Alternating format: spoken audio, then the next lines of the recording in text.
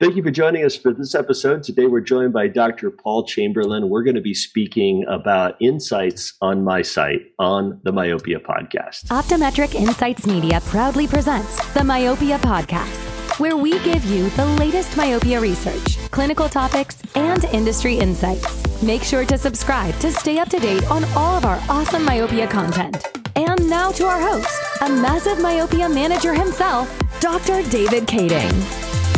Well, thank you again for joining us for this episode. Today we're joined by Paul Chamberlain, and Paul works with CooperVision and has been the brains of the operation by and large with his team around MiSight and what's come about it. Paul, it's an honor to get to have you on the Myopia podcast. Yeah, thanks for having me, David. Good to catch up. Yeah, likewise. Paul, give everybody a little bit of a background of how you got into eyeballs and how this all evolved to get to where you are today. Oh, that's going back a ways. So I'm an optometrist. So I trained at City University in London in the late 90s. And after a few years in practice, I saw a small little classified advertisement that said, simply, contact lens research, no Saturdays. And at the time, I had a season ticket for Chelsea Soccer Club and wasn't able to go to many of the games. So I went, I quite like contact lenses. Why don't I take that up? So, I went. That was a job with a professor named Michel Guillon, who did a lot of contact lens research for contact lens companies. And so I did that for a few years. I also worked at Eurolens Research, which is Philip Morgan's research unit at the University of Manchester, really kind of doing general contact lens research for industry. Contact lens research studies that you'd see in the trade and peer-reviewed press. And then an opportunity came, and as those years progressed, I really became fascinated with contact lenses as a product and how to make them better, and really wanted to get into the industry side. And so an opportunity came up for a job at CooperVision, and the opportunity to move from rainy Manchester to sunny California didn't meet any objections in the family. So that took me about 13 years ago to CooperVision. and I worked on a lot of research projects, including MyDay and MyDay Toric and Avera Vitality. And then the 1 year data came in from the MiSight study, and it was pretty clear that I would need to focus my time on that study and that project. And so I wasn't here I hadn't quite emigrated when the original protocol was being developed, which tells you how long these things take to get off the ground. As soon as the data started coming in, we realized that the result was significant enough that we were spending a lot more time on it. Yeah. Maybe if you don't mind, can you give us a little bit of the background of the MiSight lens and how, it first was designed and created for myopia management, and how that kind of all came about? Yeah, so I think it's well known that the original design was developed by John Phillips, another British optometrist based in Auckland, New Zealand, and I think CooperVision had long been interested in the area of controlling the progression of myopia. And we're actively searching for technology, and the Philips design was one. And so there was a partnership and ultimately a licensing from the University of Auckland of that technology. And once that was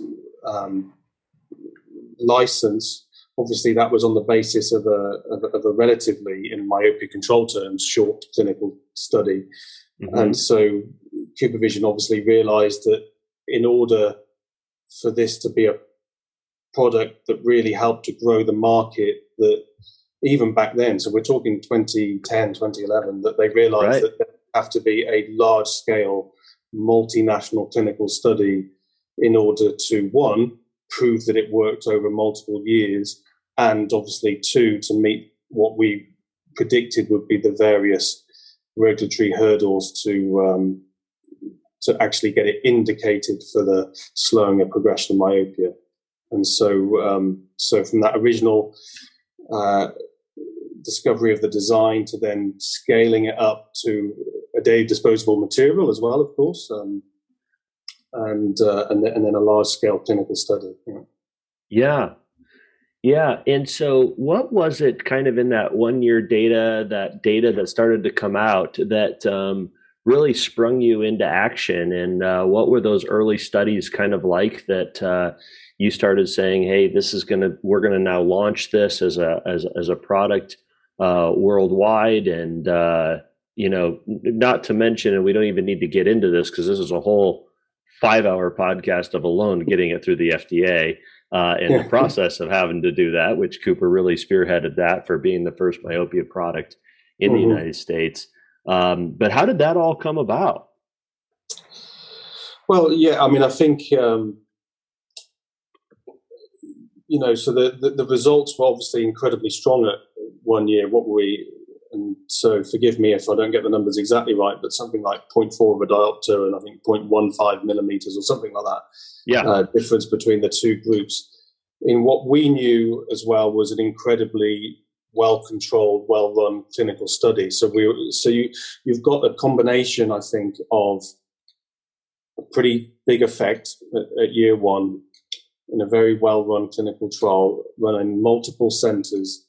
And so that was really, I think, the driver for it sounds like we weren't paying any attention to it. We're paying plenty of attention to it. But obviously, the 1 year data, you've then got something to actually dig into and understand and so on. Whereas while the study's being set up and children being recruited, there's not much on the industry side that you can do.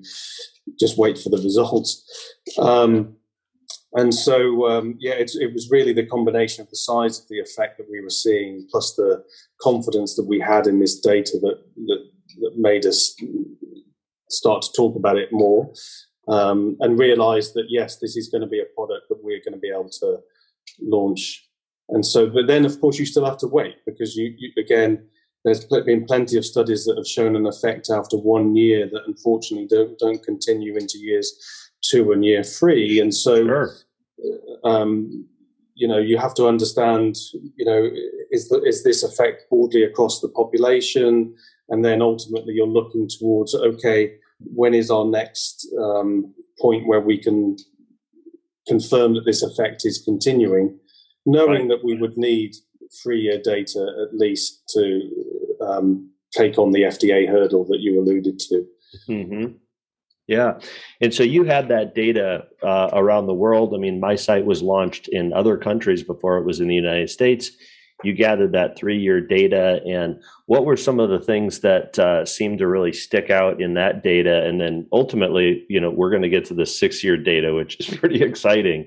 But this 3-year data that was like, yeah, we've got something here. We can move forward with the FDA. Yeah. So the European launches happened after the 2-year data. And so we were already confident that this effect was continuing to accrue. And we were looking at different ages within that study population to check that effect was sort of fairly consistent. And around the time of the 2-year data, the FDA had a sort of an open workshop on managing myopia.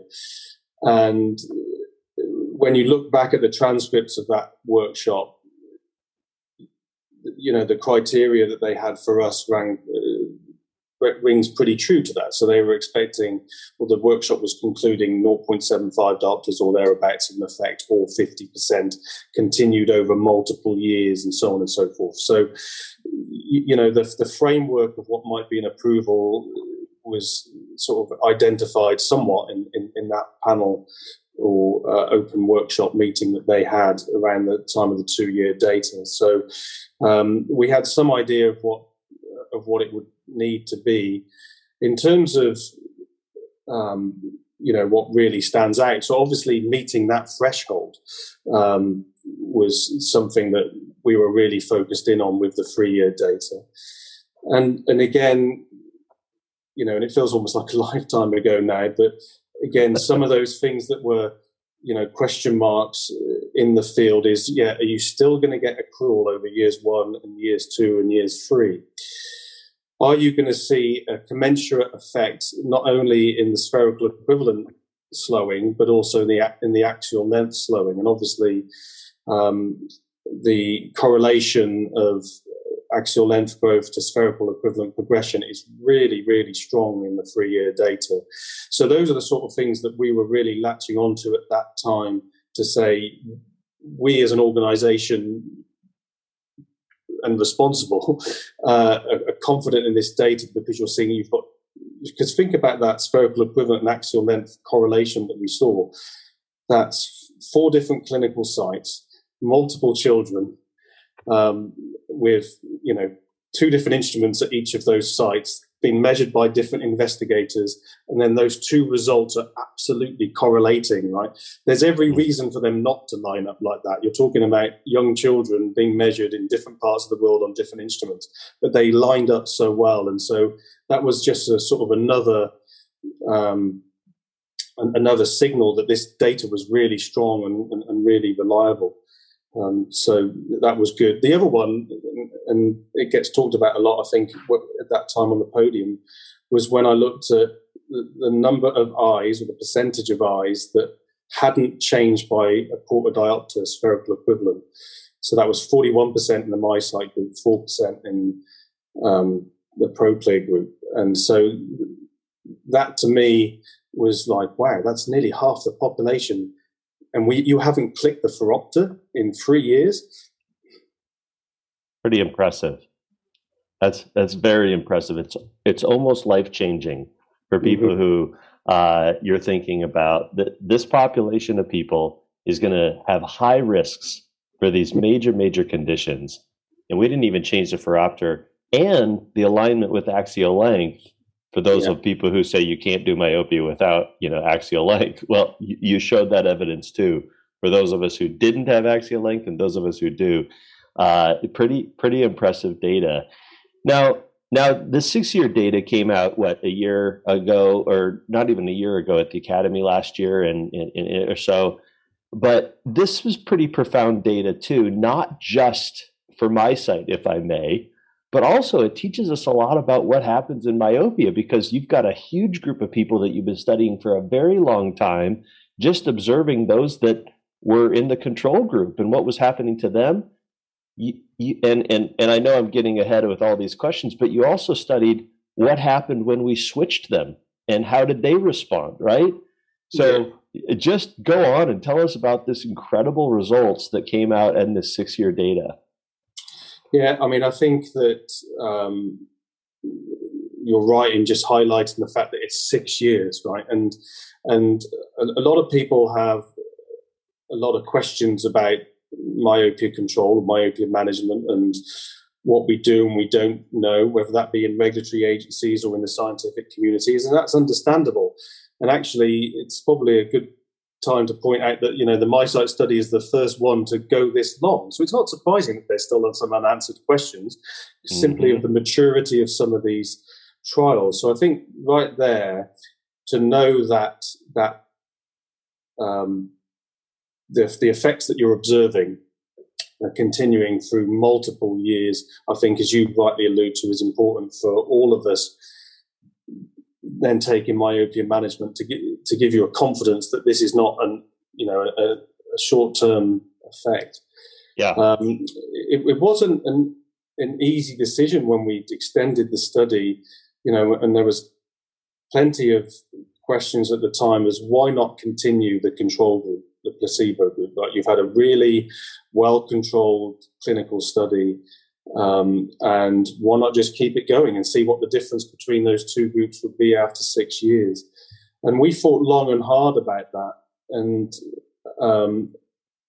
sort of in conjunction with the clinical research organization that was helping us run the study and so on, we really decided that we had proven the effect of slowing the myopia progression, and maybe we used the word ethical too loosely, but we didn't feel comfortable basically asking these parents, and frankly didn't feel that when presented with a new consent form where you have to detail what you know so far, that they would even sign up for 3 more years of the control group. So we made that decision to switch the control group into the MiSight lens at 3 years, and perhaps thought, we've really missed an opportunity to go more than 0.75 diopters in terms of the effect size. But I think, as you allude to, we learned so much more. And one of the key things for that, and again, think about how likely this is in the future. How likely are you to have 3 years of really diligently collected axial length and spherical equivalent data on a group of young myopes without intervention and then intervene in the current climate, right? To be able Are we going to ethically be able to do that ever in the future now, knowing what we know? Probably not. Yeah. And so related to that, of course, you get to start to learn, at least in this population, in this age group, something quite important in terms of, because it's a population, so there's some fast progressors and there's some slow progressors and there's some medium progressors. And so how do different progressors respond when they get fitted with MiSight? And so in that 6-year paper is an analysis of that, where we simply plot progression rate against, in the first 3 years, untreated, against the second 3 years where they're treated.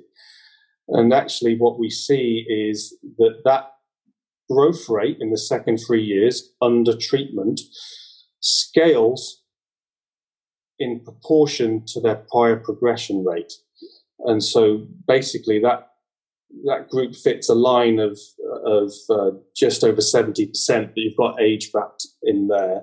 But what it does tell us actually is that the faster progressors benefited the most because they had the most amount of slowing. So the ones that were progressing the most without treatment slowed the most in treatment.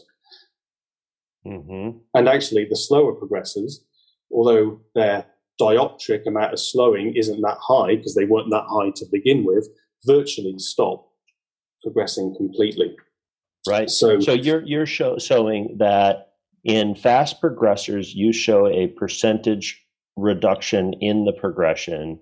The whole population shows a percentage progression. Yep. But in slow progressors, not always, but you're nearly halting completely.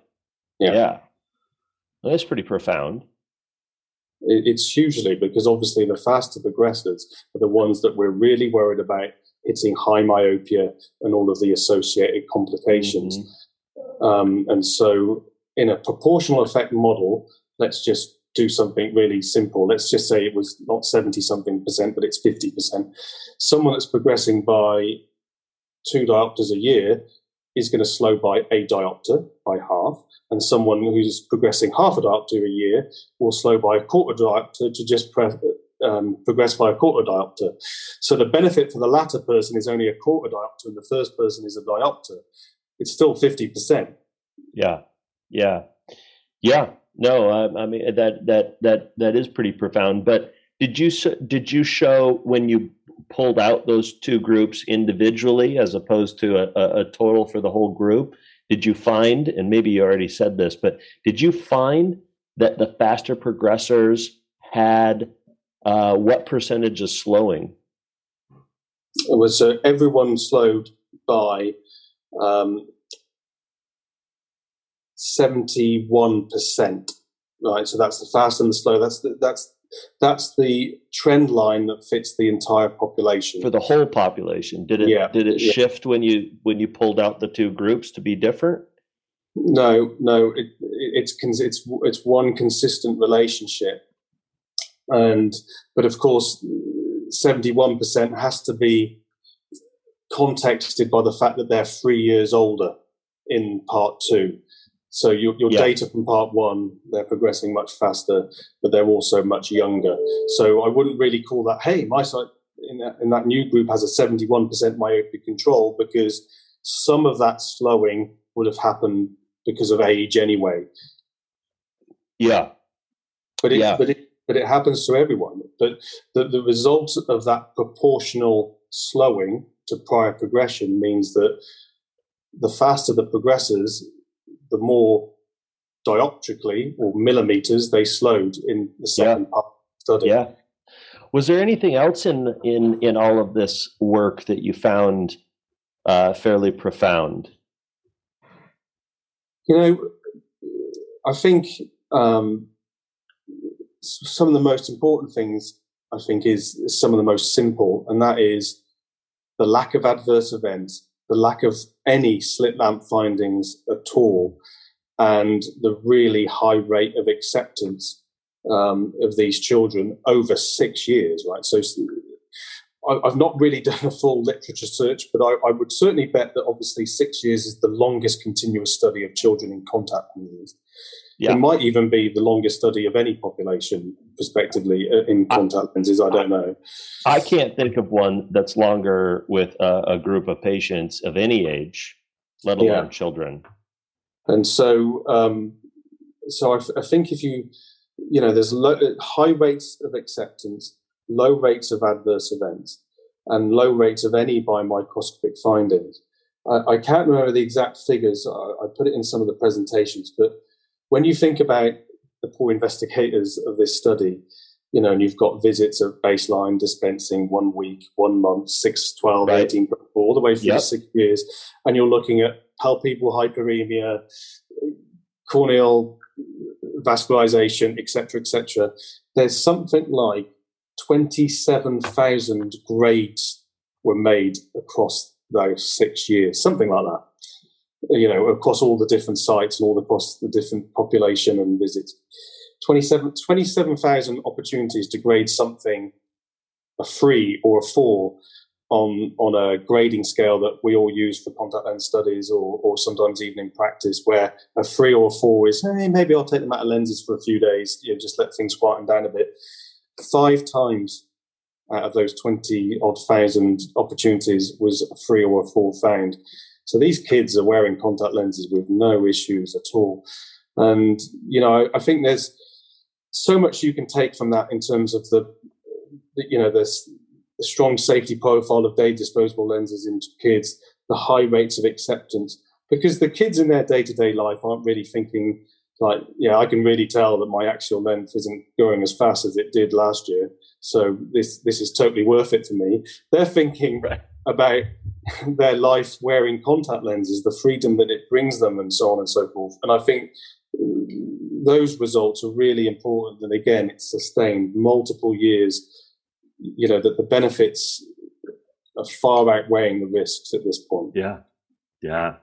Well, that's fantastic. Thank you for sharing your insights. I mean, I think we could talk quite a while with you about this, but in interest of your time, which I sure appreciate, we'll leave it there. Thank you for joining us. It's been awesome chatting with you, Paul. And you, David. Great to see you again.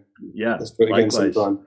All right. And thank you for joining us for this episode of the Myopia Podcast. Stay tuned for future episodes. Like and subscribe so you can hear other great content on the Myopia Podcast. This podcast was brought to you by Optometric Insights Media. If you enjoy our content, please leave a 5-star review. And don't forget to subscribe for more great episodes.